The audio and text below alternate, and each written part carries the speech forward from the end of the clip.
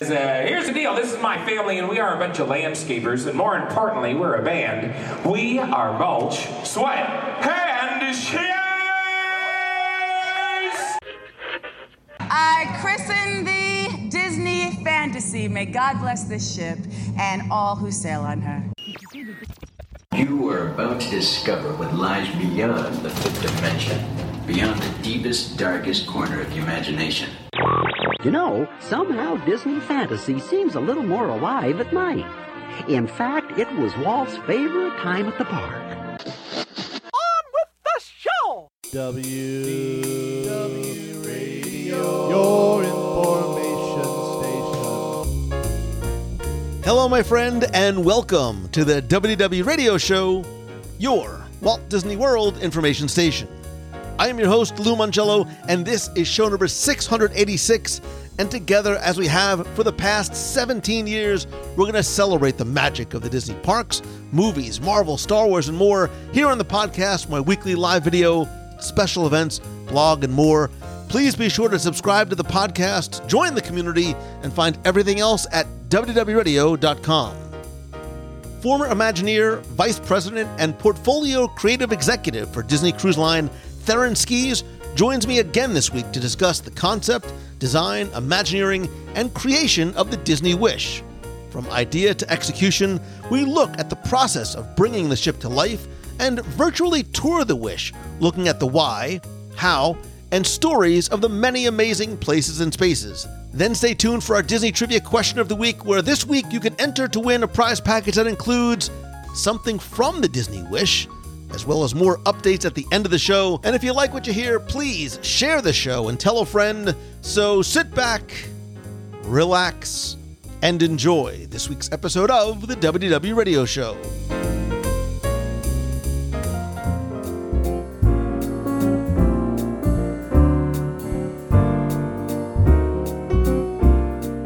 Just a quick note before we get started, I wanted to apologize for the quality of my audio. I didn't realize there was an issue with my microphone settings before I started recording with Theron. So as you'll hear, my microphone audio quality is not to the standard that it should be. So I apologize for that. Appreciate your understanding and patience.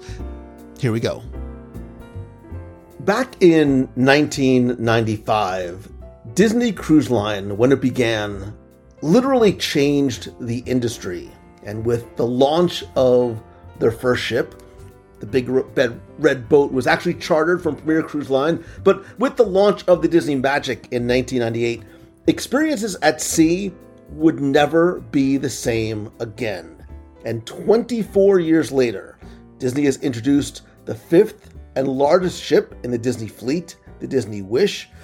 And while in some ways a slight departure from previous vessels, the Wish retains and enhances, or should I say enchants, what makes Disney Cruise Line unique and special. And I have literally just returned from the christening and the maiden voyages on the Wish, and I'm preparing to host the first of two WDW Radio group cruises on her, the next one in like just a few days. And while I'm going to have a full review of the ship and experiences from stem to stern after our cruise, I wanted to bring on somebody to talk about the ship itself from concept to construction. And so I want to welcome back former Walt Disney Imagineer Theron Skees, who, among many roles he held in the Walt Disney Company, was Vice President and Portfolio Creative Executive for Disney Cruise Line. You may remember Theron from show 648. I said at that time we had a lot more to talk about. I wasn't kidding. So Theron, welcome back.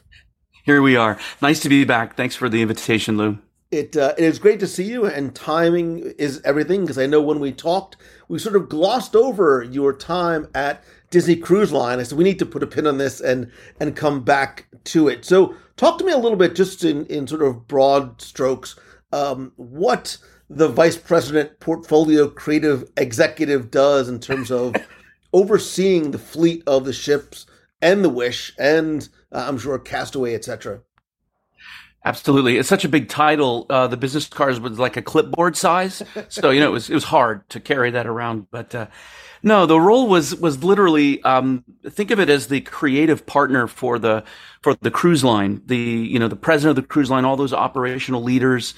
And that executive role, senior executive role from Imagineering was literally meant to be kind of that creative partner that helps to bring to life everything that's needed to really drive the business.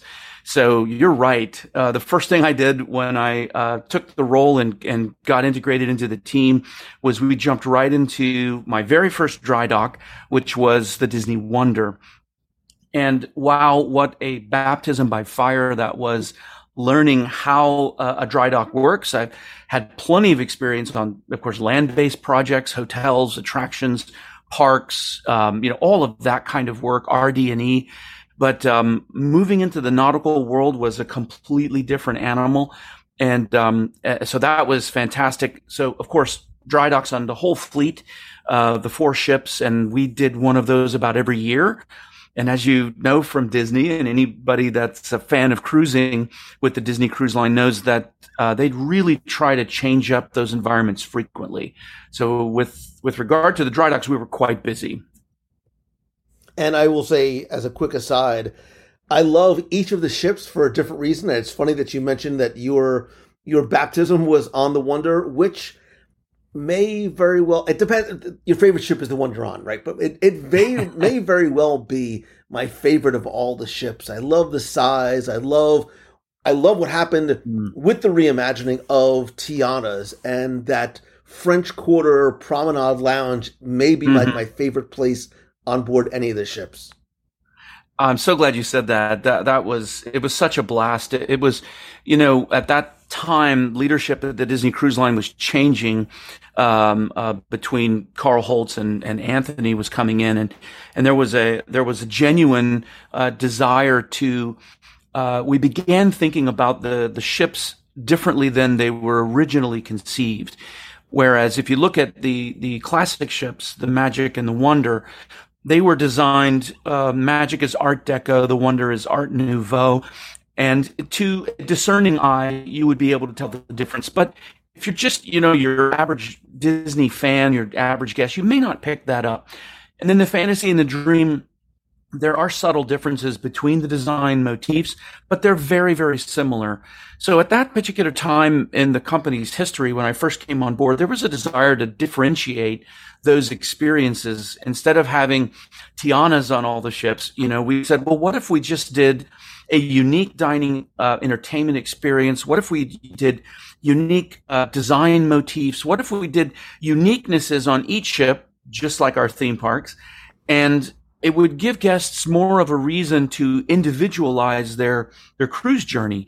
It would be not just the destinations that a particular vessel would sail, but it could be some of the unique entertainment experiences, content, etc., that you could get on board. So it was really fun to be a part of the business at that time, because we were dreaming of all these unique elements that would help differentiate each of the vessels. It's interesting you say that, sort of taking a step back in a 30,000-foot view. I remember that before I first cruised, many, many, many years ago, I was always curious as to how, and then amazed to see how they take that theme park feeling. There's no other way to describe it. There's sort of that feeling of the theme parks without attractions and now there's attractions to see, and bring it to sea. And admittedly, I was almost a little like, I'm not sure how they're going to do this. This is now about 20 cruises ago, so that tells you something. What's fascinating about from an experienced creator's perspective, the transition that I made, this was my journey. Others may have a different process, a different story, but going from theme park work where you have this massive environment, and much of the environment is outdoors, and much of the environment you're trying to connect. If you think of a traditional Magic Kingdom park, whether that's Hong Kong or Disneyland, or even Disneyland Paris, those are primarily outdoor venues that have landscaping and softscaping and all these different things that tie together that visual experience. And then of course you've got the shows, you've got the attractions, you have the rides, you have everything that all comes together. And it's about seamlessly stitching all of those various elements together. But on a ship, you have primarily interior experiences.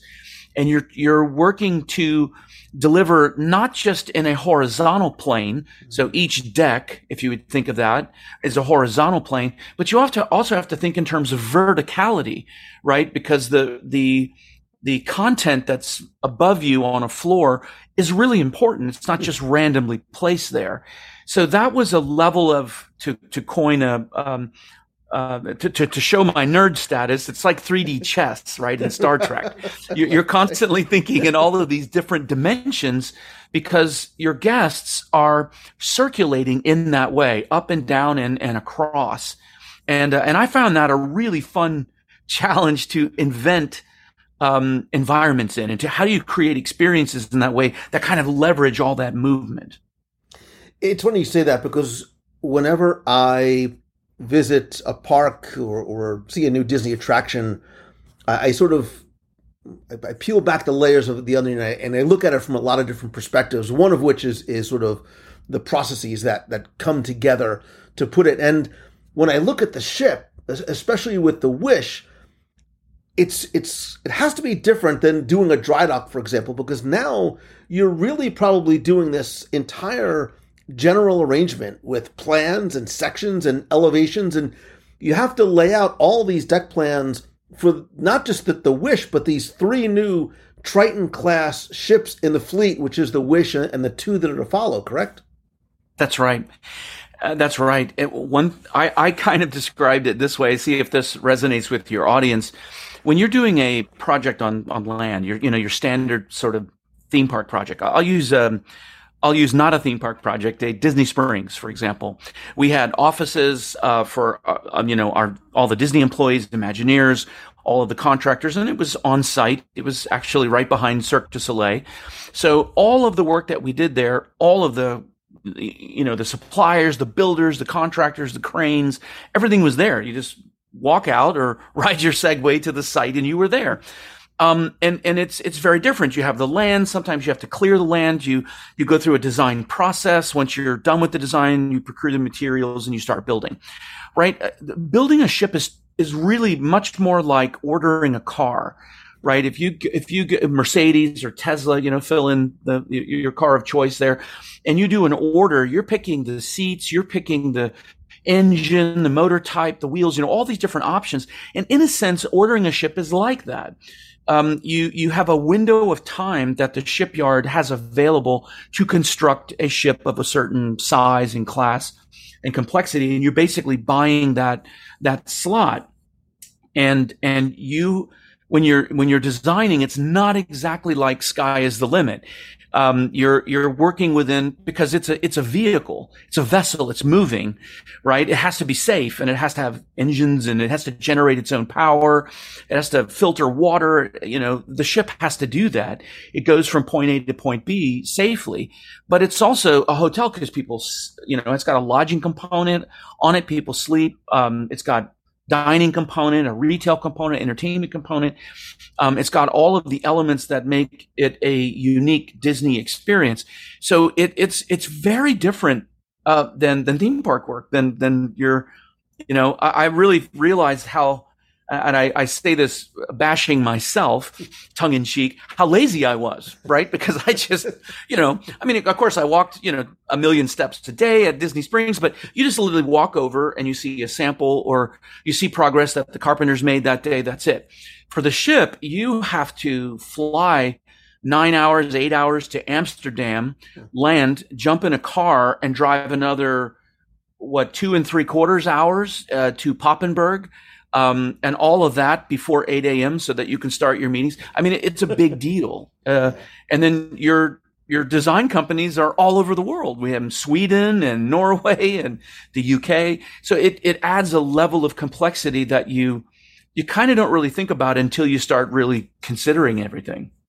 It's so funny because as you're talking, I think, and I know this is like the stupidest nerdy thing in the world, but when I go into something like a new ship or a new hotel, I look at it from the macro and the micro, and I go, God, they had to order like 3,000 toilet seats for these silly things, for how many spoons they need to order, because I can't imagine from a micro level just how many moving parts and pieces and puzzles there are. But I have to assume too, there's there's lots of components, right, that are all sort of plates are spinning all at the same time. But as is true with anything in Disney, right, story is what drives it.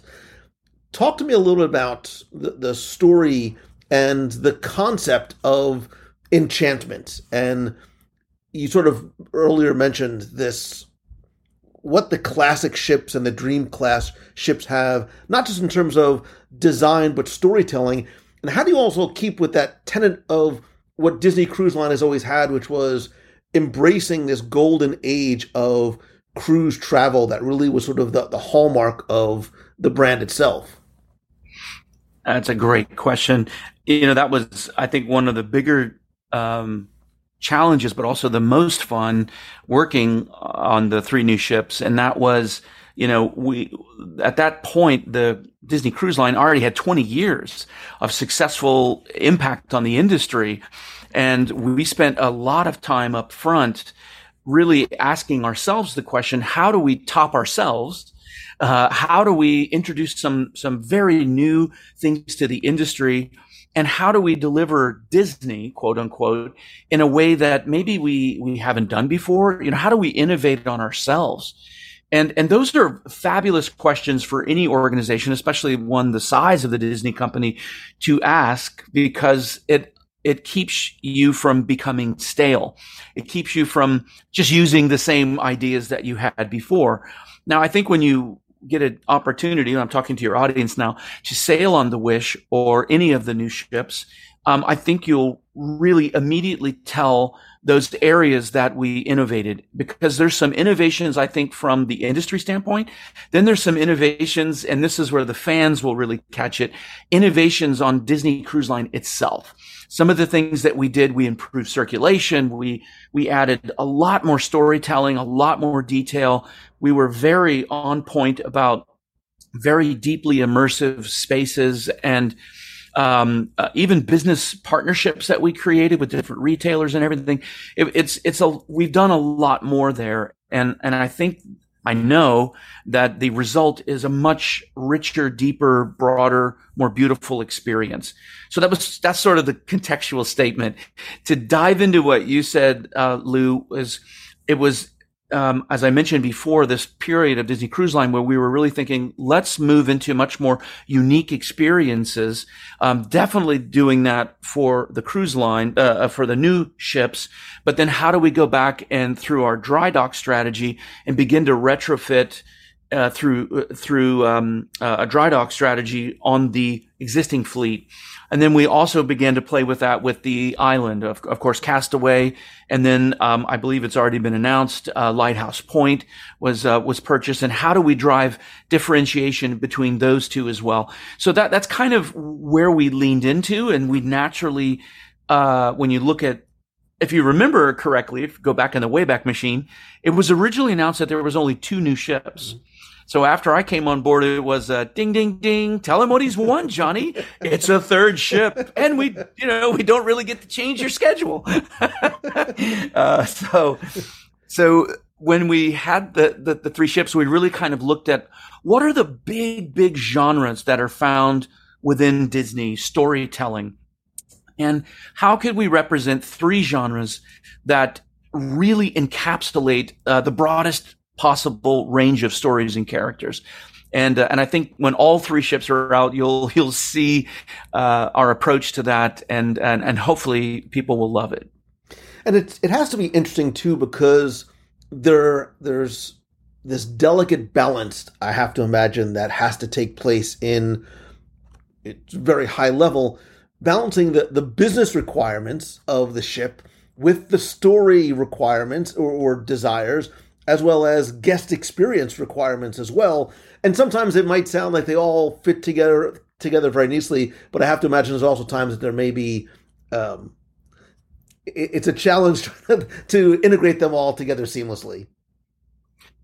I believe that that's a challenge in our industry, and I'll make a big air quotes on that. And when you're talking about the narrative experience design world or themed entertainment design world, whether it's retail, dining, entertainment, cruise lines, Adventures by Disney, a hotel experience, a theme park, it always is this balance. On one end of the scale, it's a business, right? And especially us creatives, I'll raise my hand. We creatives, we have to remember what we're doing is for a business. We can't get confused by the fact that, oh, it's an attraction. It's $200 million. Whoa, this is my private art fund. We can't move into that, because that doesn't move the business needle forward. So I think that it's very important to be creative, innovative, groundbreaking, driving story. As experienced designers, we're constantly thinking about the guests. We're thinking about taking our guests on an emotional journey. We're thinking about, we're creating a product, and that product is an experience. And that experience has a lot to do with the brand. In this case, it's of course the Disney brand. And I'm always thinking, well, how do I connect these audience members to this brand in an emotionally story-driven way? And that's different than, a designer who designs automobiles or appliances, right? You don't have to make an emotional connection necessarily with that. The new model of toaster, you don't, you design it so that it's affordable. It breaks at a certain time, so you buy more. That's what you think about. As an experienced designer, I'm making that connection. We're making that connection so that those guests will come back over and over and over again. And it has to be functional. If it's a beautiful space, but you can't get your food on time because the kitchen was undersized, or there's only one wait station in the restaurant and it's piled up with dishes because they just can't get to it, those things begin to diminish the experience and diminish the brand. So it is truly we always seek for that balance to the best ability we can. Well, and Disney is built on not just creating emotional experiences and memories, but wow moments. And on the Wish, there are many, especially if you have cruised before. And you alluded to the fact that Disney is a company that is always innovating. And you had 10 years, right? Nearly a decade since the launch of the last ship, which was the Fantasy. You not only must have learned a great deal in that time, but you also were given the gift or challenge of about 14,000 extra gross tonnage to work with over the Dream class.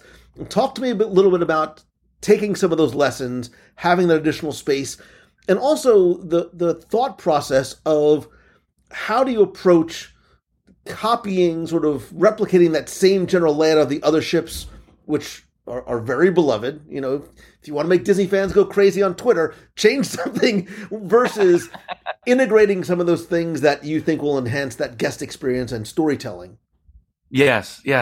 Well, let me ask you before I answer about some ground rules, because I don't, some people love spoilers and some people really hate spoilers. So I don't want to mention anything that might drive somebody, one of your audience members nuts. Oh, I wish you didn't tell me that. So let me ask you that first. What's your thought or rules on that? It's funny because I am different. It's so hard. You can't answer everybody. So I'm the kind of person don't tell me anything. I want to see with my own eyes. I want to walk in the door and experience it for myself, which for me, that works. Other people. And look, we as Disney fans for years have been programmed all right, 10 years ago, you sat down with your spreadsheet, you mapped it all out. We need to know where we want to eat and what we're going to eat 6 months in advance. So we'll give a little bit of a spoiler alert. I don't think you probably won't give too much. I won't get specific. Yeah, well, nothing too spoilery away. Because, listen, no matter how much you think you know about the Wish, if you've cruised before, part of the fun is walking in there and not knowing where anything is and spending some time finding your way. That's right. Okay, well, thanks for that. I wanted to be respectful of your audience members and didn't want to get a bunch of hate mail myself. So, with regards to, I'll give you a couple of examples. So, when it's really, I think what's difficult about, one of the difficult things about being in Imagineering specifically, or in some kind of creative product generation, new product generation portion of the Disney company, is that typically they do it really, really well. Typically, most all those divisions, film division, publishing, et cetera, they're killing it every time they're releasing new things. And they're kind of genre busting, creating new things and innovating. And it's the same with Disney Cruise Line. I mean, fantasy really set the bar high in the industry, and after then you saw lots and lots of different vessels for different companies that took learnings from fantasy and then applied it. So improving on yourself is a challenge sometimes. So here's a couple of examples of quote improvements that we made that were specific to our Disney Cruise Line guests. And one of those is when you start thinking about the type of experience that you have on a Disney Cruise Line. For example, when you book your cruise, you get your early dinner time, right? For example, and Disney does rotational dining. No other cruise line does it. They tried it, they failed. Disney Cruise Line does it, and they pioneered it, and they manage it fantastic. So if you have that early seating, you go to dinner, and then after that time, what do? You go to the show. And then, of course, the rest of the ship does the opposite, where they're going to the show, the first seating, and they're going to a, quote, later dinner. And this established for us, the operations team and the design team, this established a pattern, right? So we knew what guests liked to do. They like to eat as families, so families come together. Sometimes those families like to go to shows together, but after the shows, typically the families would split up. The kids are like, turn me loose. I want to go back and be a Marvel superhero. And parents are like, great. We want to go have a drink in the lounge. We want to go, play a game. And that's kind of what happens. So thinking about the normal habits and behaviors of the guests based on the operational cycle that we've already put together, we realize we need to make dining, the theater, and the children's zones very, very, very easy to get to. So that's why you'll see that where we've placed the children's zone is in a very, very different place on any of all the 4 ships. You can get to it very rapidly. Kids can check themselves in with their little bracelets. There's really fun ways to access it. And then the deck above that is where all of the adult sort of content is. And in a sense, it's kind of like the RD&E. So just outside the theater on both levels, you can come out your kids, boop, right down to programming. And right there is all of the things that the adults would pretty much be interested in. So that's just one simple example of how to take normal patterns that we know our guests love to do and make it easier, remove even more friction. Yeah, and it's funny because if you come from the other ships, again, we're used to things being where, quote unquote, they are supposed to be. You're right. And you come in here and you're like, wait a minute, there's no district. There is no sort of, and this is the wrong word, but there is no sort of like this invisible barrier between where the adults go at night and where kids and families go. It very much blends and flows. And I think that's sort of the word that kept on coming into my mind was the flow is very different, and I understand the logic behind putting the bayou where it is, putting Luna right where it is, sort of bleeding out into Keg and Compass and Tritons, where adults can go, families can go, depending on the flow of the day and the evening. Yes, and one thing that I really, really love that we did was that the kids zone is actually attached to only the 2 elevators, right? So anywhere on the ship, you could be on deck 14 with your kids, and you just finished up in the VIP section or whatever, or you're swimming by the pool. Everybody can pop in the elevator, and you could head straight down to the kids zone right there.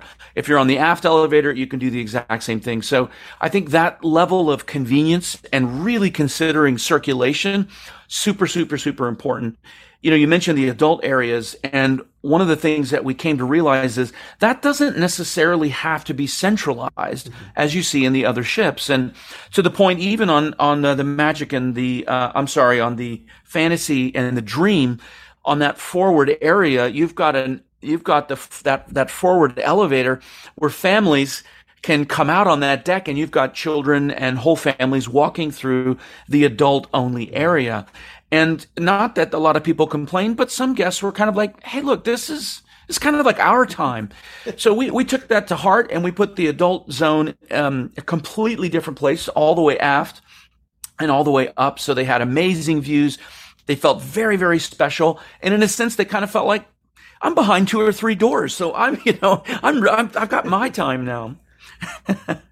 Yeah, and gosh, I mean, there's so much. Let's quickly go back to the kids, because my kids are unfortunately, I think it's actually unfortunately too old to enjoy the kids clubs. We had a chance to go through on the christening and again during some of the open houses, and this, I think, brilliant design to not only consolidate the areas on deck 2, but have these multiple storytelling themed areas that I think will appeal to anyone of any age, actually.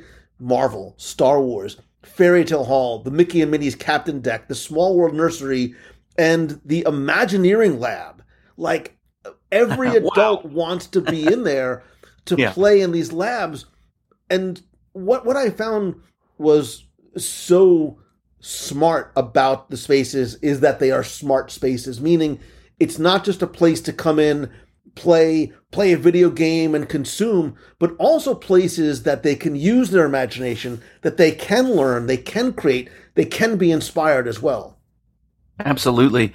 I'm really glad that you pointed that the kids space out, because one of the things, feedback that we got from not just the cruise line, but verbatim from guests, by the way, as a design team, we went through pages and pages of guest verbatims feedback that was consolidated, because the guest feedback is what provides our greatest design criteria as Imagineers, right? We did the same thing for Disney Springs.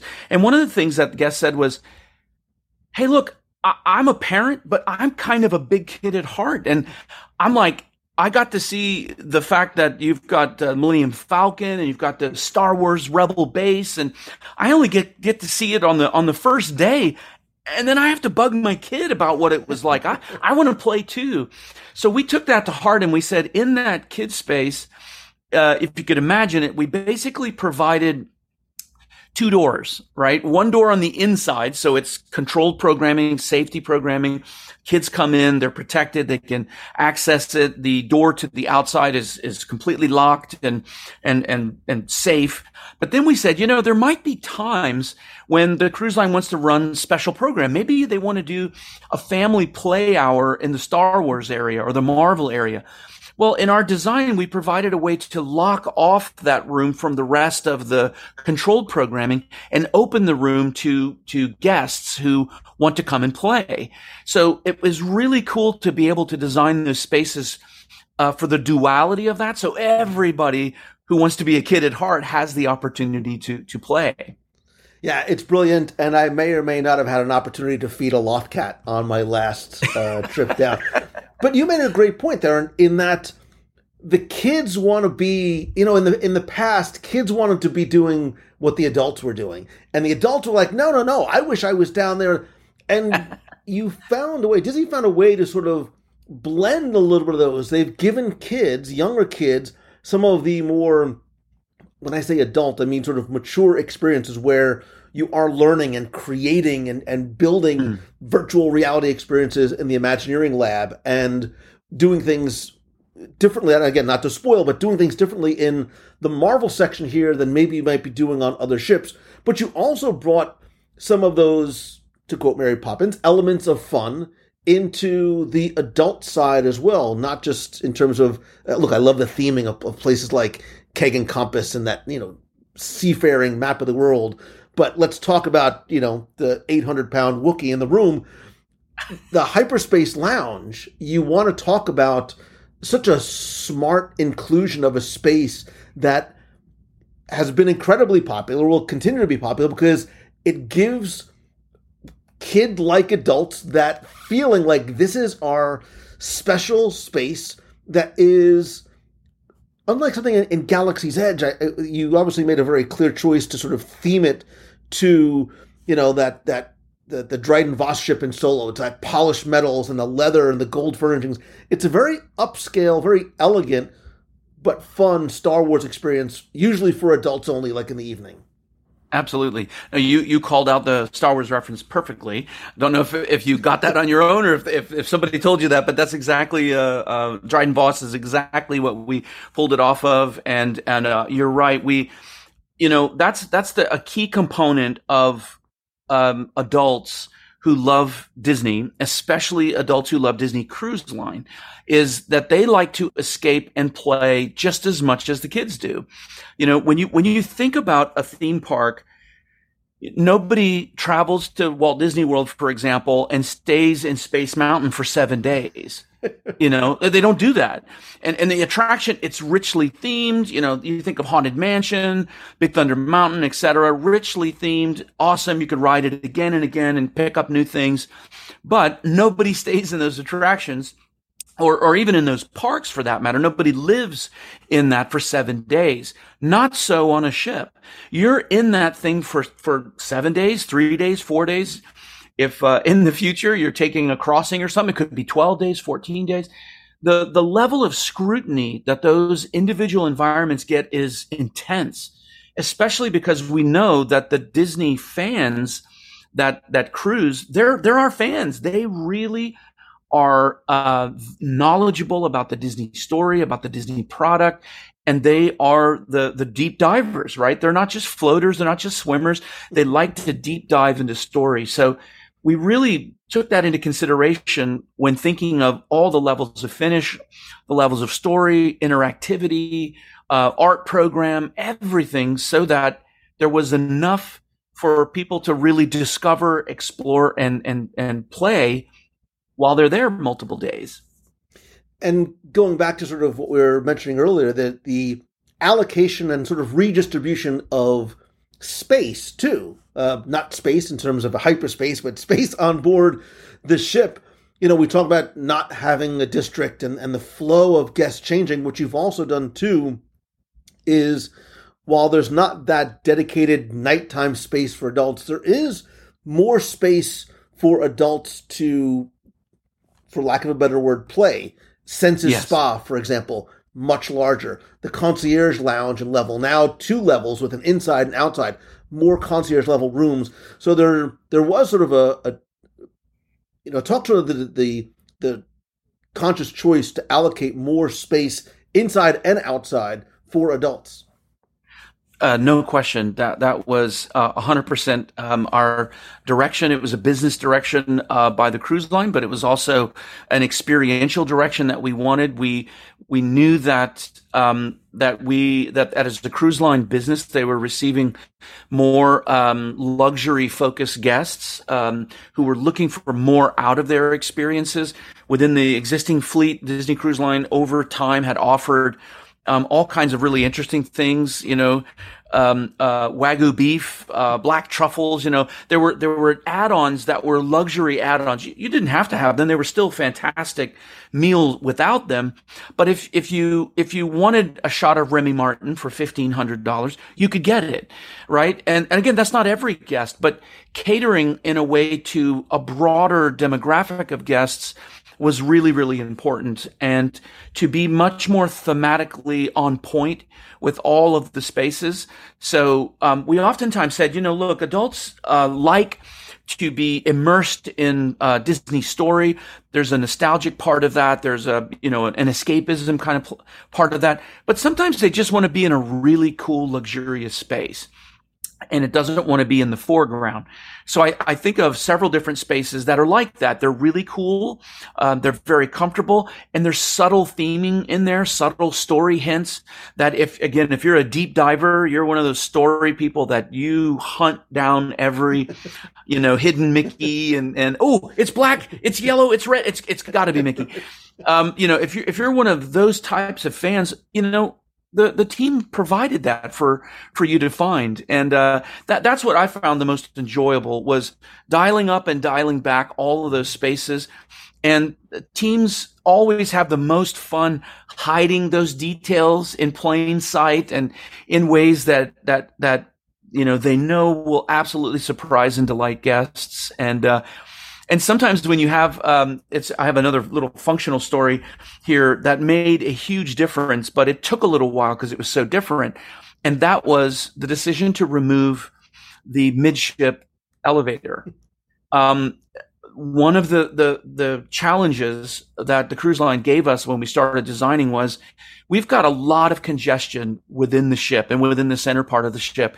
And we'd like to try to solve that. So our collaborative team really kind of got together, or I should say interconnected team. So with the ops people, industrial engineering, and we really started looking at that. And the recommendation we came back with was, we really think you should remove that bank of elevators. And you can imagine how that went, right? We lived with that for 20 years. What are you talking about? Crazy. And we really studied it. We did a lot of modeling of that, how people would move. And the decision was made to do that. And I've gotten feedback now from friends who've gone and said it was the right move, because now people know which way to go to programming, how to circulate. It gets them out of that middle area. So decisions like that have a maybe rooted in practicality, but then we take advantage of that and build something really great, like that atrium stage in its place. It's funny. A couple of things as you're talking. Again, you take out the midship elevators. Watch Disney fans who cruise I literally saw people walking behind and turning their heads there's supposed to be an elevator here, and there's exactly not. But once you're there for a couple of days, oh, it makes sense. I get it. I see why there's more elevators in the forward and aft banks. And then I was laughing to myself when you talked about the $1,500 shot of Remy Martin, and people in Disney probably saying, nobody's ever going to order that. Nobody's going to order a $5,000 Kyber crystal drink. They sold 7 on the christening on the maiden voyage of the cruise. Quick aside, I actually happened to be there for the very first one that was sold, and Becky Mankin, my travel partner, and was there for the third one to see that, and actually we put a blog post up covering really something. It's really amazing to see what it all entails. Again, creating experiences for adults that want to do something that is not only fun and is unique, not just to the ship, but really something that you can't do anywhere else. Even some of the smaller spaces there, having Hook's Barbershop, right? So now you not only have an untangled salon, but you have a Hook's Barbershop, which is not just a place to get, a hot shave or, but there's a little bar in there too. So there's this interesting use of a small space for adults that just wasn't on other ships prior. Yes. Yeah. We made a lot of decisions, and I think I really kudos to the Disney Cruise Line operations and leadership team, because a lot of those decisions were I would consider very edgy, right? It was, hey, let's take the pools, the upper deck pools, and let's divide them. Let's don't do 1 pool, 2 pools. Let's do 7 pools or whatever it ended up being. And that's kind of a radical idea. Let's remove the midship elevators, or let's take the Buena Vista Theater and split it in half. Let's do 2 theaters, right? So some of that was really bold thinking, very, very different than where they were before. But it gave the design team, the creative team, the ability to really push into those spaces. Mm-hmm. And I think do more with smaller spaces and create more intimate moments. Let's be honest, sitting at the top row in the Buena Vista Theater, any adult of any size at all, that's the most uncomfortable seat on the ship. Your knees are obliterated by the end of the movie. So we said, well, that's silly. That's really not usable space. If we took the seats and we divided it into 2 smaller, very high end, like you went to some millionaire's house and got to sit in their theater, in the coolest themed theater of all with THX and all that stuff, that would be a way better movie going experience. And you can double up on the movies. Now you're playing 2 different movies at the same time. So I think decisions like that were super smart. It was really fun to think of innovating in those ways. And my hope is once it's been out there and thousands of people have gone, that I hope the reviews are through the roof. And that's what people are going to initially see. And maybe if you've cruised before, you almost have to sort of get used to, because it is a number of smaller spaces and places by design that do have a more intimate feeling to them. And I think it's also, I have to imagine, Theron, that the idea was, how do we maximize the utilization of these spaces when there's not something going on, right? What else can we use Tritons for? What can we use some of these other locations for? And by not having it be these cavernous spaces like, a tube, for example, and breaking that out, it does allow for a little bit more flexibility in the programming, I have to imagine. Such a great observation, Lou, honestly. And the reason that we could get away with, or the reason that the, quote, smaller spaces work, is that we made all of the spaces much more flexible. Like you mentioned, the tube, right? That sort of nightclub environment wasn't really used much during the day. So if you would think of yourself as a property owner and you've got property that you're charging rent for, or, you're leasing these particular spaces, you kind of want every single space to be working hard for you almost every hour that you possibly can. So we kind of approach the Disney Cruise Line in that way too. And the discussion was, how do we make these spaces work harder for us? We have all this programming, all these things that we do. Instead of designing a nightclub space that's so specifically nightclub that it can't be used for anything else, why don't we design it so it's a cool nightclub, it's a cool gaming room, it's a cool meeting room, it has all of these different functions. And that's why that also drove the decision to move the sports court indoors and do that as two levels, to really drive a lot more functionality of that space and to have it more usable. Mm. I mean, you've been on that sports court on the other ships in the Bahamas, and you're about to pass out out there, 110 degrees or something. So moving all that content and activity indoors means it never has to really close. You can play there all the time. And it's a great flex space. I mean, the space is used not just so kids can go in and play basketball, but bringing in something like the Incredigames, where families again can look. It goes back to Walt, a place for families to have fun together. And I think still, Theron, it's still sort of the heart of this ship too. Going back to the spaces, absolutely. I love the bayou. I love the lights and the colors and this open environment that's created with this canopy of magnolia blossoms and the moss and the lily pads and the light is gorgeous. And you can use it, and I've seen it used for different functions, whether it's having, a small arts and crafts type thing where I saw, families building, little ship models or something together. And then at night, it turning a little bit more into a lounge and having a 3-piece band, maybe playing some jazz, having some beignets in there. Same thing like with Luna. You sort of taken D-Lounge and you've made it not only 2 stories, but if you haven't been on the Wish yet, and please correct me if I'm wrong, the idea is that you're sort of stepping into this castle at sea.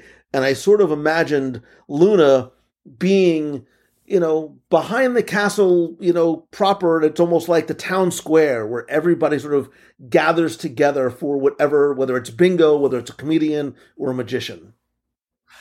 Perfect description. Absolutely. How you overlay the theme and everything is that's the fun part. That's the story. That's what people emotionally connect with. But the functional part of having a 2-level, multi-flexible space, that you can close off, or that you can leave all the way open. The possibilities of from an operations standpoint are almost endless. It could be a comedian. It could be the newlywed game. It could be Super Bowl party. It could be the Olympics are on and we want to play. I mean, there's so many, almost infinite, uses for the space.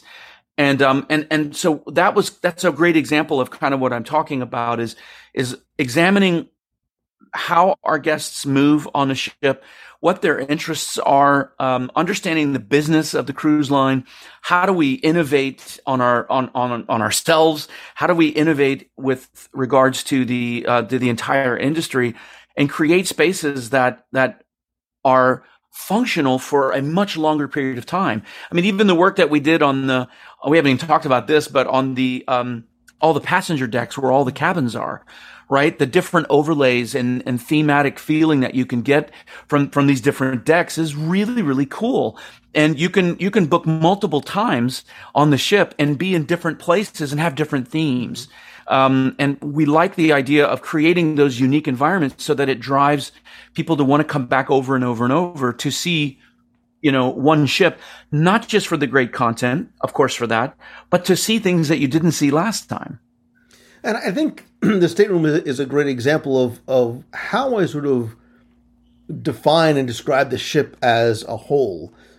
It's wonderfully comfortably elegant, right? There's a little bit more of like an elegant upscale feeling to the stateroom. It's a slightly refined layout. Certain things are changed, like, there's no drawers, but the hints of Disney in terms of the beautiful artwork over the headboard is sort of like this wide kind of cinematic establishing shot to the other little piece of artwork over the couch. And even just I noticed that the second night that I was there, on the lamps on the side of the bed, the subtle little Mickeys that are in there too, even in the design of the carpets in the hallways, which for Disney cruise fan are so important because they're not only attractive, but they help you navigate the ship as well. Right. Exactly. Can't forget about that. I think it's those small details, that attention to detail that is a key differentiator for the Disney brand. One of the things that when we were going through that design process as a team, I can't believe it was, 4 or 5 years ago, what was happening in the world, in the cruise industry, if you sail on vessels like Oasis of the Sea, these massive 6,000 people cruise lines capacity, what I realized when we benchmarked all these different cruises is those things are like giant malls. And the trend was going away from actually recognizing the fact that you're on the sea. There was no nautical motif. There wasn't nautical colors. There wasn't waveforms, fish. They completely abandoned that. And the general sentiment, I don't know why, was to kind of abandon that. And Disney wasn't about that, right? I mean, the entire ship brand is this golden age of sea travel. So we wanted to do nautical references, nods to the fact that you're on a seafaring vessel throughout everything that we did. Some very elegant, some on point, some Disney, focused with Disney sea animals or sea characters. And so hopefully we created the right balance, and that we absolutely remind guests that this is a Disney Cruise Line experience, not a theme park experience. It is, but it isn't, right? Because there are theme park-like experiences in terms of the activities and the entertainment, right? We haven't even talked about things like the Walt Disney Theater and the incredible, beautiful theming in this. But then we're burying the lead, and we need to get to arguably, in my world, the most important part of a Disney Cruise Line voyage. And I will quote a very famous and wise man who said, "If you are what you eat, I only want to eat the good stuff." And that wise man, of course, was Remy. We use the word dining experience sort of very loosely, but that's absolutely what you have here. Again, following not just the rotational dining concept, but in terms of execution of theme, 1923 is very different than Worlds of Marvel, which is very different from Arendelle and the Festival of Foods and Enchanté and Marceline Market. Talk to me a little bit about the thought process going in terms of dining. I think I know one really important factor of any of our guests' vacation is dining. It is this important thing, and I think that nobody does dining like Disney does on the sea. I mean, having sailed with lots and lots and lots of other cruise lines all over the world, even international cruise lines, Italian cruise lines, German cruise lines, nobody does it as well as Disney. And when you think of dining experiences, when you're by the pool, for example, playing, you don't want to have to stop. You don't want to have to find a jacket and a dress and go sit down with a white tablecloth. I mean, you want that later, but by the pool, you want to find good food fast. You want to be reminded that you're in a Disney experience, so you can do that. You want to go to the right buffet and be in this environment. You want fine dining. You want a Michelin star dining. So creating all of these different levels and experiences of dining, of lounge experiences that you can get if you go in just for a nice drink, cocktail, that kind of thing. You're there for 4 days, 7 days. Having that variety is really, really important. And we not only wanted to provide a really good variety in the rotational dining restaurants, but we also wanted to provide options for guests to opt into, right? So you have several of those options that, I'm not going to eat in the restaurant tonight. We're going to go up and have this, amazing experience at Enchanté, for example. Yeah, and one of the things that I found fascinating was how different each of the experiences was, and on different levels there too. So, for example, 1923 is this elevated, elegant, the warm woods and the metal grill work. Spoiler alert for my review. 1923 is the best dining experience I've had on Disney Cruise Line, period. Hands down. Wow. Like, again, going back to the spaces, you took a large dining venue and made intimate spaces out of it. You almost feel like you're eating in this very small, warm, comfortable, exclusive yet comfortable restaurant with exceptional food, by the way. I love the fact that it embraces Walt and Roy, right? That's not lost at all. It is, in fact, it is right off the Grand Hall, so it is literally front and center. But it is this wonderfully, again, this comfortable, elegant, refined dining experience that's part of the rotational dining. That's not an additional charge restaurant.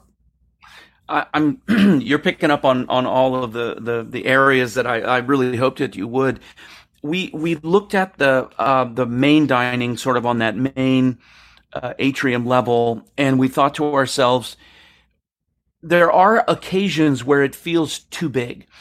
On some of the other ships. Now, not always, but it feels like how could we bring more intimate moments there? So this was one of those really massive paradigm shifts when you start thinking about the GA and how this works. And in a sense, it was a bit of a heresy when you put that restaurant on deck 3 right there by the atrium. We literally cut the restaurant completely in half with a corridor that goes back to the aft elevators, and in a sense are creating two sides of a restaurant and of a single restaurant. That offers an immense amount of flexibility for the operator, but it also provides what you just said, and that is more intimate spaces. It feels like you're in a higher end, smaller kind of restaurant. It doesn't feel like a factory. It doesn't feel, not that other ones do, but it just doesn't feel that. Now, when you go to Arendelle and you're on the aft end of the ship in this beautiful, large entertainment-based experience, you'd want it to be big. You want it to be this experience where performers come through the aisles and everything. So we try to look at each space, every space, not just dining, and design it in that way so that it delivered the best experience for the type of dining that or lounge that we were going after. And I think Arendelle is a great example and an exception to what we've been talking about, right? In terms of these small, intimate spaces, because here, the dining, it truly is a dining experience, right? Because there is a show that takes place, but the dining is supported by the entertainment and not the other way around. Like the entertainment does not overwhelm the dining experiences, but it was a brilliant choice to take the server stations out from the center areas and corridors that are not only obstructing to flow, but to line of sight. So there is no bad seat in the house for this central square stage that you feel like you're almost in this sort of like outdoor environment, sort of in a town square, watching this very, very, very well performed and very funny show, by the way, that doesn't feel like a cavernous space at all, even when there's 700 whatever plus guests in the same time. Right. I'm so glad that you had that experience because, you know, in collaboration with the cruise lines, we really cut our teeth on that idea with the Wonder, right? When we brought Tiana's place to life, that was really us experimenting and playing with this idea of an entertainment-based dining experience. And how could we do that? Now, we couldn't do a lot in that space because it was already designed. We couldn't knock down walls and all that stuff, obviously, a big challenge on a ship. But we made it work within that space. And I think when that restaurant launched, I think it was Portal Magazine or Clea. I don't remember. Somebody came back and ranked it the best restaurant at sea. At sea. That's amazing. I mean, how many high-end, restaurants are there? So that gave Disney Cruise Line, my Imagineering team, it gave us the ability to say, this is going to work. So that really became a standard on the ships as an entertainment-based dining show. And then when we got the chance to do it on the Wish, we purpose-built and designed the whole space to really support that idea. So, yeah, and even Worlds of Marvel, and again, not to spoil anything, I was very intentional in my coverage not to sort of show a lot of video of what happens not just on screen, but around you in the theater. And while there are a lot of guests in that space, you do feel immersed, but you don't feel overwhelmed. Again, because of the design and the layout, it does feel like a relatively intimate experience, not just with you and your server, but with some of the action that takes place around you to support the dining experience and not the other way around. Yes, fantastic. I mean, these are intellectual properties that our guests love so much. And I think when you look at shows like Drawn to Animation on the Dream and the Fantasy, you have a lot of entertainment. You have a lot of experience going on. And that proved to the cruise line and to Imagineering that you could really structure a show around the timing of dining, and it doesn't interrupt the dining experience, because last thing you'd want is Crush sitting there, hey kid, and the kid's like, I'm just trying to eat, So, figuring that right timing and the right level of interaction and that flow, taking all of that information and pouring it into Worlds of Marvel so that and also Arendelle, right? It's this perfect balance of entertainment and dining and family time. You still get to enjoy. You're not screaming at each other over some loud music or something. It's all balanced. I sat there and I said multiple times to myself and out loud, I said, this is an incredibly well choreographed ballet between the show that is going on, that is sort of programmed and sort of being performed live in both locations, as well as coordinating with the kitchen that has to get out fresh food to X number of guests, relatively speaking, all at the same time, is this wonderful. It was sort of like a ballet, and just watching it all, I can imagine what that kitchen must look like. It must be amazing to see. But what was happening on stage and off stage, I appreciate the choreography that really must take and the strategy to make that all happen. Disney Cruise Line crew, I have to say, are just absolutely the best, just the very best of the best. And when you create a space like, we'll just say Arendelle, for example, you have so many different things going on. As you said, you have food service, you have drink service, you've got entertainment personnel moving in and out, you've got guests, you have a guest that their son or daughter has to go to the bathroom, so you get up in the middle, and you have to consider all of these things when you're designing. How do you put all of that together? How do crew go in and out of the galley in a way that's most seamless for them? Where do you put those wait stations so that it works for them? and where do you put the POS stations? I mean, there's so much of that that's integrated, and I hope your audience thinks and considers that too. It's not just you've got this great space, let's plop this really cool show in here. I mean, months were spent on arranging the tables, and this table should be square, and we have to make this table round and this only gets this many seats, and well, what if we elevate the floor slightly here so these people can see? Months and months of really painstaking detail to deliver that kind of experience. Yeah, I am very hyper aware of, and hope that other guests are too, not only that everything speaks, but that there is a sometimes method to the madness. There's a reason why things are the way they are and placed where they are. And quickly, I think it bears mentioning, you talked about having the casual dining experience, the family dining experience, the entertainment dining experience. But Theron, there is this level of dining experience, which is an add-on, as it has been in the past with Paulo and Remy. But now with Paulo's Steakhouse, an Enchanté, two venues that I promise you, for research purposes only, I did have occasion to dine in both. You forget that you are on a Disney ship, not just because of the appointments and accoutrements and the food, but the overall experience is very, very different. Well, I'm glad that it came together that way, because that was our goal and our direction. How can some spaces just be amazing spaces? Disney creates amazing spaces. How could there be very subtle hints of Disney character, Disney story?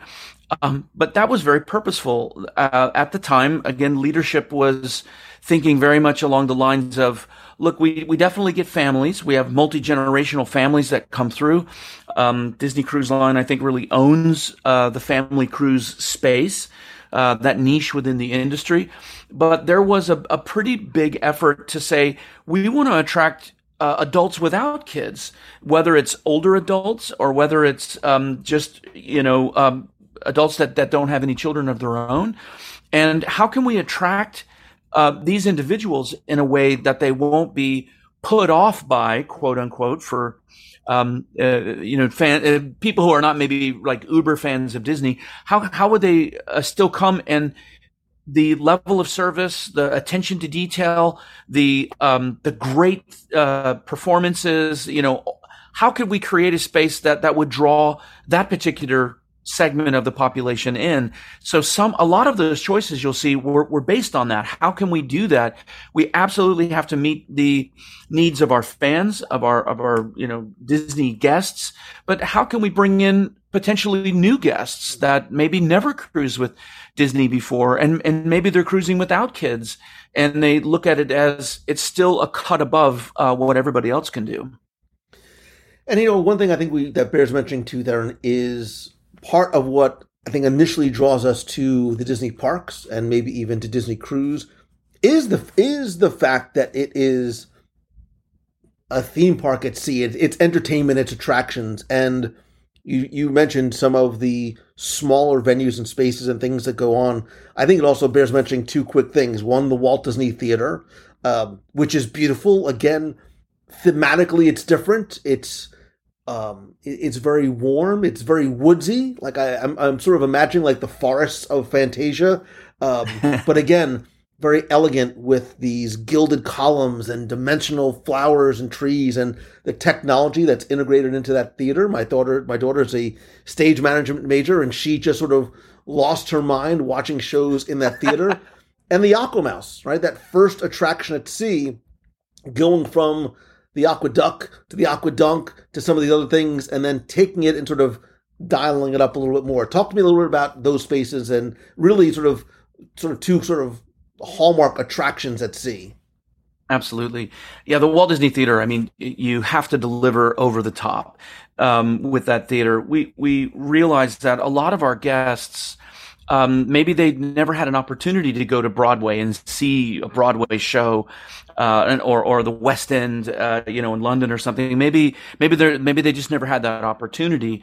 And this gives those guests the opportunity to sit in this beautiful, as you described it, gilded, sort of over the top, traditional looking theater, this beautiful theater. But then we really overwhelmed them with Disney storytelling, Disney theatrical, all of these new technologies that are in that space. And the goal is to surprise and delight these guests in a way that they just did not expect. And even more important is and more difficult is to deliver on Disney Cruise Line fans. If you've been sailing with Disney for 20 years, the wish, you want to come out and wow those fans who are like, I've seen it all, I've done it all, I love it all, I dare you to blow me away. And hopefully, the collective team that works so hard to get this ship launched, hopefully that's guests will feel that way. And then as far as this attraction at sea, when you start to look at the Aquadunk or the Aqueduct, for example, either one of those, it's brilliant. It's amazing. And it's hard to improve on something that's so incredible. And I know the team in early days, we thought through so many different iterations of that. It was unbelievable. But how to really up our game and really make that much more of an attraction, much more interactive. And from the little bit of feedback that I've read and I've seen, it feels like the team has done that, really delivered something that is completely unique. It's really going to be hard to outdo that on the next two ships. Yeah, I was going to say. Well, the Aqua Mouse is a very multi-sensory experience, and again, I won't spoil too much for anybody who hasn't had a chance to ride. Well, even the Walt Disney Theater is at times a multi-sensory experience. Quick aside, spoiler alert, Seize the Adventure. Like, I've been on cruises before, I've seen the Welcome Show, I'm like, okay, fine. I absolutely loved it. Like, I loved it. The Aqua Mouse it made me think of Mickey and Minnie's Runaway Railway. It's like being dropped into a Mickey animated short that is a ride that has visual and sort of, 4D effects. Absolutely. And I think that was one way that we all thought would really go over the top is, it's what do you do on the deck of a ship, right? It's all about sea, sun, fun, being with families, swimming, getting wet, having a good time, and trying not to get burnt. So how do you take that up a notch, and how do you really lean into even more Disney storytelling? And we kind of felt like on the deck, that's a place where you could really do that and actually get kind of wacky with hijinks and all that stuff. So yeah, I'm super proud with what was done there. How we thought about that. I really loved the playground as well for the younger swimmers. You have to separate that so you don't have all the big kids that are running and playing, running through all the toddlers. So creating a toddler area and trying to do that in a way that was really appropriate for the age, but also supported mom and dad in that space and delivered another really, really cool thing. So I don't know. I don't want to spoiler alert on that one, but that was awesome. Really, no, cool. I loved it too. I walked by again. My kids are a lot too old for it, but I loved sort of the design. And this isn't a spoiler because little kids probably aren't listening or will remember anyway. But even just sort of the design of some of the little slides, they're almost sort of made to look like they were inflatables. Like they look like they're soft and squishy, but they're really meant for little kids. I thought was really very, very smart. Again, look, Theron, we could talk, as we have been in the past, we could talk for hours just about the Wish itself. I think what this does is, whether you are a first-time cruiser, and I think the Wish is actually an ideal choice for first-time cruisers, especially Disney cruisers, if you have young kids or older kids, families, as well as those looking for an upscale cruising experience on Disney Cruise Line. I think some guests will be very, very surprised that if that is the type of experience you are looking for, it is very, very much available. And if you want it to be, can be sort of separate from maybe things that maybe you don't want to experience on board. Right. For you, do you have a favorite part of either this ship or a cruise line in general, or maybe a can't miss, unique, innovative experience on board? Oh gosh, it's like asking a parent to pick their favorite child. But deep down, you really have one. You just don't say it out loud. I don't know. There's so many. I mean, we've kind of hit on all of them actually. I love, especially in the what I'm doing now. I run my own company and working with clients, and I love solving problems. I love bringing innovative breakthroughs that actually drive business, that create this connection with the brand. And when you realize that I had the opportunity to do that for the Disney company for 23 plus years. And that's the brass ring, right? I got no better training in the industry than there. And I look at all of those spaces, dividing up the pools, that was awesome. That occurred in a day and in my sketch pad, and I just drew out all these different pools. And because if a little guy has an accident in the pool, it's closed for like 4 hours. Right. And you're on a cruise line and you're sitting there and Disney's cleaning the pool and doing the best job that they can, and all these people are disappointed because the pool is closed. That scene from Caddyshack is playing in my head right now. But Baby Ruth. But anyways, keep going. And by dividing that up, it's a functional solution, but it's really super creative, because then those pools you cover over at night, and you've got great viewing area for the spectacular. It's just stuff like that. I just love. Dividing the Buena Vista Theater into two smaller ones. I love that. I love I really loved the Arendelle, doing that on the back of the ship and having windows that you can see during the day. You can see out over the sea. We imagined, wedding ceremonies there and everything. The beautiful view aft. I don't know. I can't really say I have a favorite. Oh, converting the funnel into a suite. Hello. I mean, that was so fun. So I don't know. It was probably one of my most fun projects, with my time with Disney. I learned so much, having never done nautical design or anything before starting the project. It was a very steep learning curve, in the beginning, but extremely rewarding. And as always, my hope is, like every Imagineer's hope, is that the guests that we designed it for are blown away, that they love it, that it delivers in every way that we hope that it would.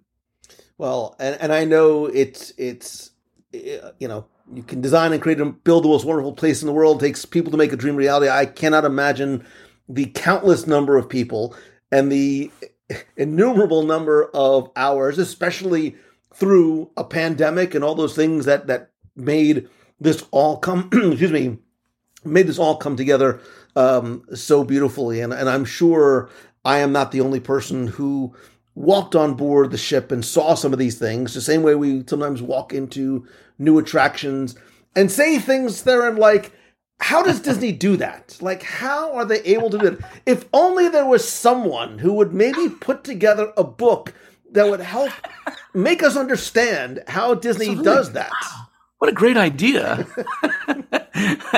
You're hinting at my newest project.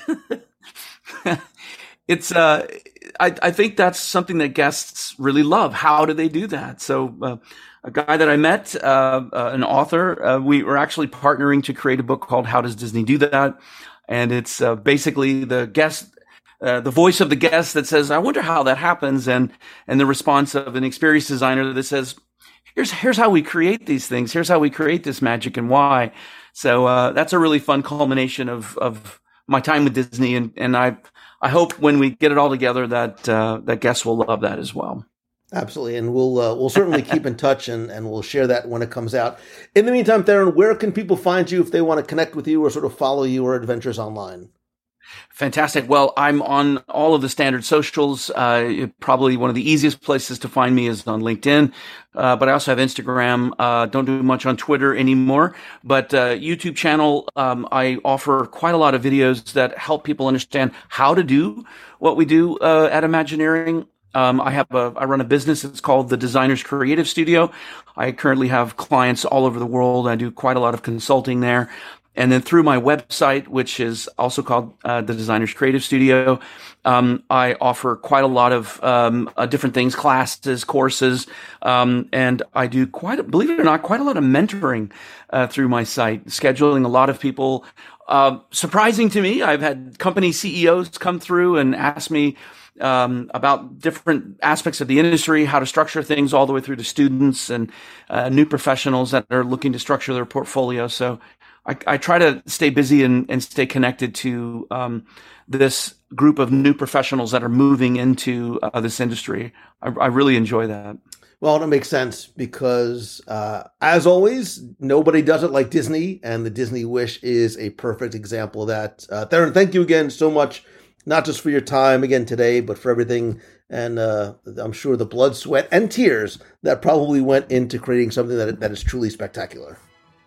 Absolutely. Thank you so much. Incredible teamwork. Hopefully I tried to weave that through everything. Incredible partnership, incredible teamwork. Nothing gets done by individuals. It's all about making it work with the team. So I hope your audience members tell lots of people, they go enjoy it, and I hope they have the time of their lives.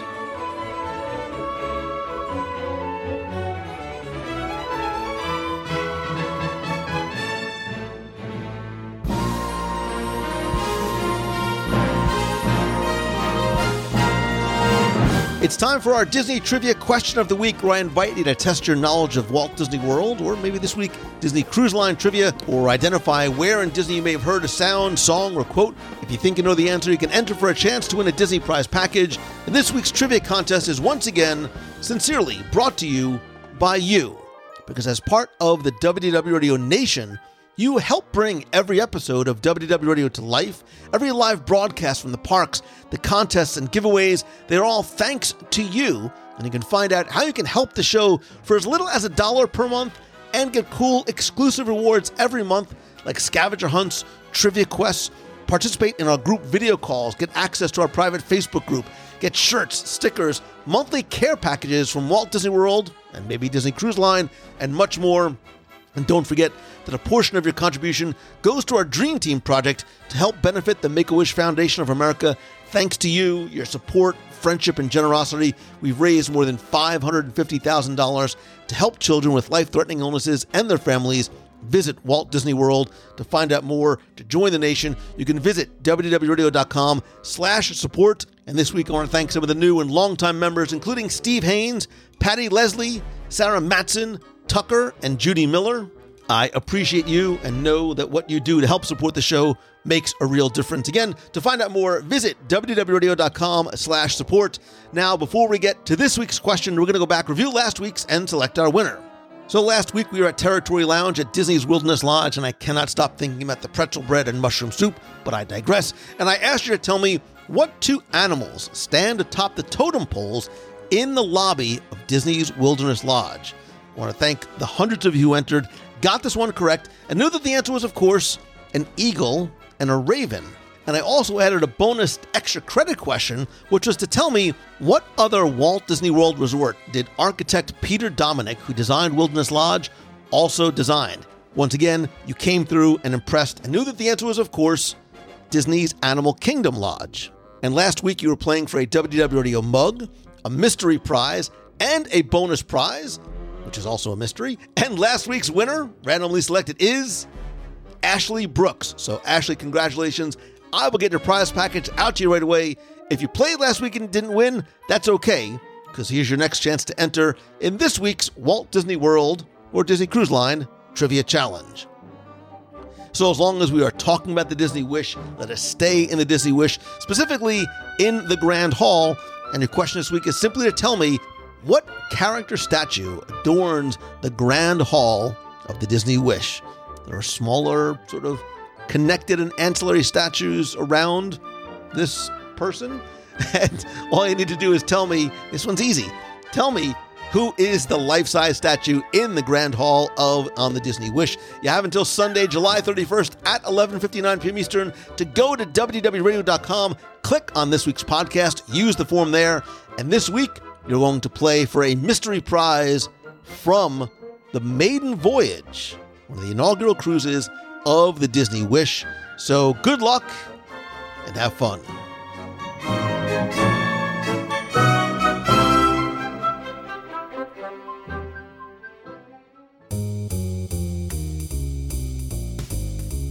That's going to do it for this week's show. Thank you so very much for taking the time to tune in this and every week. Thank you also for following along and joining me virtually on the Disney Wish, both on the Christening Cruise and this past week on the maiden voyage. Please stay tuned the week of August 1st for our WDW Radio inaugural group cruise on the Wish. I'll be doing the same thing, sharing on my Instagram stories, reels, and posts, as well as make sure you turn on notifications on the WDW Radio page and group on Facebook, as I'll also be going live throughout the week as well. If you have any questions about the Wish, whether you're coming with us on an upcoming voyage or you're thinking about going on your own, you can post those or talk about anything in the Disney, Marvel, or Star Wars universe and be part of the community and conversation over in the WDW Radio Clubhouse. There's our fun, family-friendly, and very warm and welcoming community over on Facebook at wdwradio.com/clubhouse. If you have any questions for me that I can answer for you, you can email me, lou@wdwradio.com, and call the voicemail at 407-900-9391 with a comment, a question, a hello from the parks, or thoughts about this or any other episodes of the show. And also make sure you visit our events page at wdwradio.com/events to find out how you can be part of some of these events, including our Meets of the Month. We have our next Meet of the Month coming up this Sunday in Epcot, as well as our Harmonious Dessert Party. We still have a couple of tickets still available. Look for upcoming group cruises, Adventures by Disney, on-the-road events, and a couple of other things that I'm planning that I'm not quite ready to announce just yet. Speaking of events, switching gears just a little bit, if you go to LouMongello.com/momentum, tickets are available, but selling fast for my 2022 Momentum Weekend Workshop in Walt Disney World, October 22nd and 23rd at the Hilton Orlando Lake Buena Vista in Disney Springs. I won't go too much into it here, but it is a 2-day, 50-person, single-room event that'll help you take your brand, your business, your idea, your blog, your social, whatever it is, to the next level by learning, sharing, networking with other entrepreneurs, hearing from and working with others who have walked the walk and can help you move the needle right there in the room. There's also an optional 10-person mastermind day on Monday.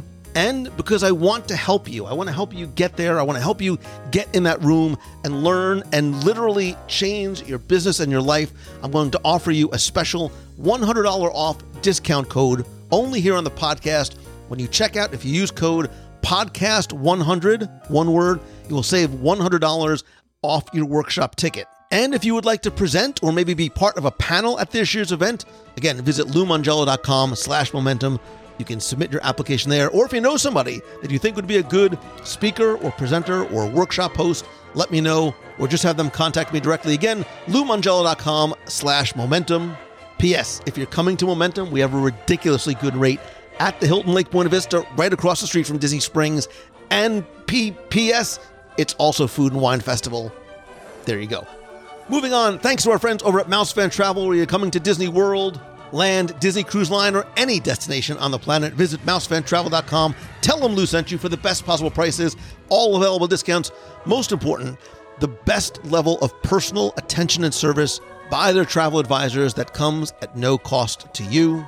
And as always, my friend, and you are my friend, whether we have met yet or not, I promise you that we are friends. All I ask is that if you like the show, please help spread the word. How do you do that? Share a link to this or your favorite episode on Facebook or Twitter or Instagram. Invite one of your friends to come not only listen to and subscribe to the show, but be part of the community over on Facebook. And if you can, take just a couple of seconds to rate and review the show over on Apple Podcasts. Even if you're listening on Spotify or a different podcast player, just fire up Apple Podcasts, leave a review there. I'd like to thank some recent reviewers like Booth Samantha, who says, "This is Disney magic for the whole family. I found my way to Lou's podcast about 2 years ago after our first family trip to Disney World, and I'm so grateful that I did.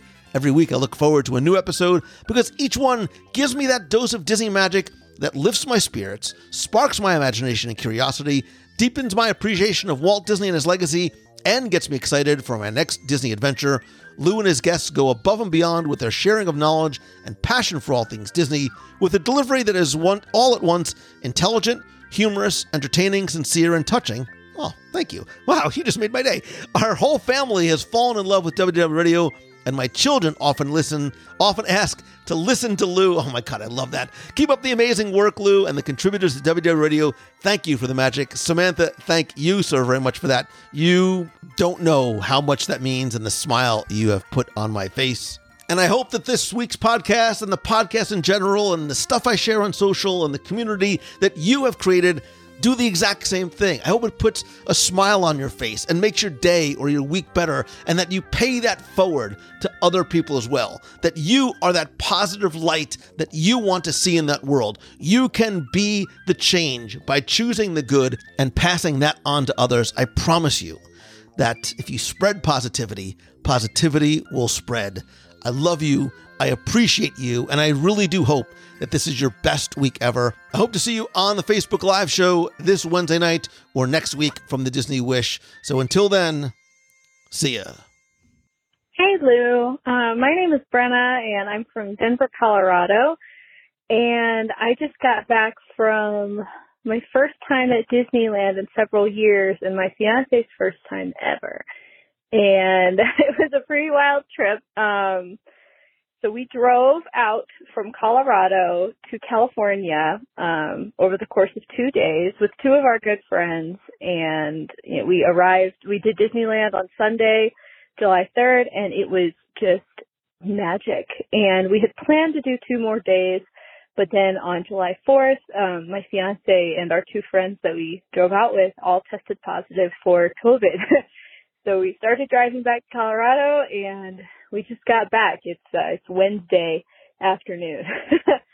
And despite all that, you know, in choosing the good, I would say, one, thank you for always encouraging us to choose the good, because it really helped me on the way home just to think back and think about some of our highlights from our day at Disney. And so I'll share them. I'll share that when I walked into Star Wars Land for the first time, I got really teary-eyed. And then I did it again when, what was it? I think we did Smuggler's Run and we did Rise of the Resistance, and no spoilers, those were mind-boggling. I was truly speechless. And my fiance, you know, we tried to take him on some of the classics. We did Big Thunder Mountain, we did Soarin', we did Rise of the Resistance, and his favorite ride was Luigi's Rollickin' Roadsters, where you sit in a little car and do a little dance to some Italian music with all the other cars. And it was so silly and so goofy and so fun. We were just giggling like little kids and then howling with laughter as we spun around and around. And the others, you know, there were little kids, actual little kids laughing, and this elderly couple that was having a good time. And it just really drove home that Disneyland and Disney is for everyone of all ages. And oh my gosh, it was just a blast. So anyway, I'm looking forward to Disneyland round 2. Don't know when that'll be, but you know, hopefully we can go back again sometime soon and get to try everything. And anyway, I hope you get to go out to Disneyland too sometime soon, Lou. So anyway, you and all the other listeners at home, you know, take care, wear a mask. And anyway, everybody just take care. Have a great week and good luck. Bye. Hey Lou, it's Christine Morrison in Flowertown, Pennsylvania. I'm listening to your live show that you did in Anaheim, and it's so good. And I just had a really cool idea, and I'm sure other people have thought of this already, but when you guys go on the Wish and you go to the Hyperspace Lounge, wear your Chandrilla pin, because maybe, who knows, total shot in the dark, maybe the bartenders see you wearing your Chandrilla Starline pin and know that you've been on the Galactic Star Cruiser. Maybe you'll have some sort of special interaction that you can only get if you're wearing that pin. Wouldn't that be cool if they extended that to the cruise ship Hyperspace Lounge? So that's what I want everybody to do. because I want to see if anything happens. And I've not been on the Star Cruiser yet. So, as an experiment, and I am a very scientific person, scientific experiment, wear your Chandrilla pin to the Hyperspace Lounge and tell me if anything happens with the bartender. Okay, anyway, that's it. That's all I have to say. I'm going to go back and finish listening. I love it so far. Have a wonderful weekend, everybody. It's Friday night. Woohoo! Make somebody smile. Talk to you soon. Bye.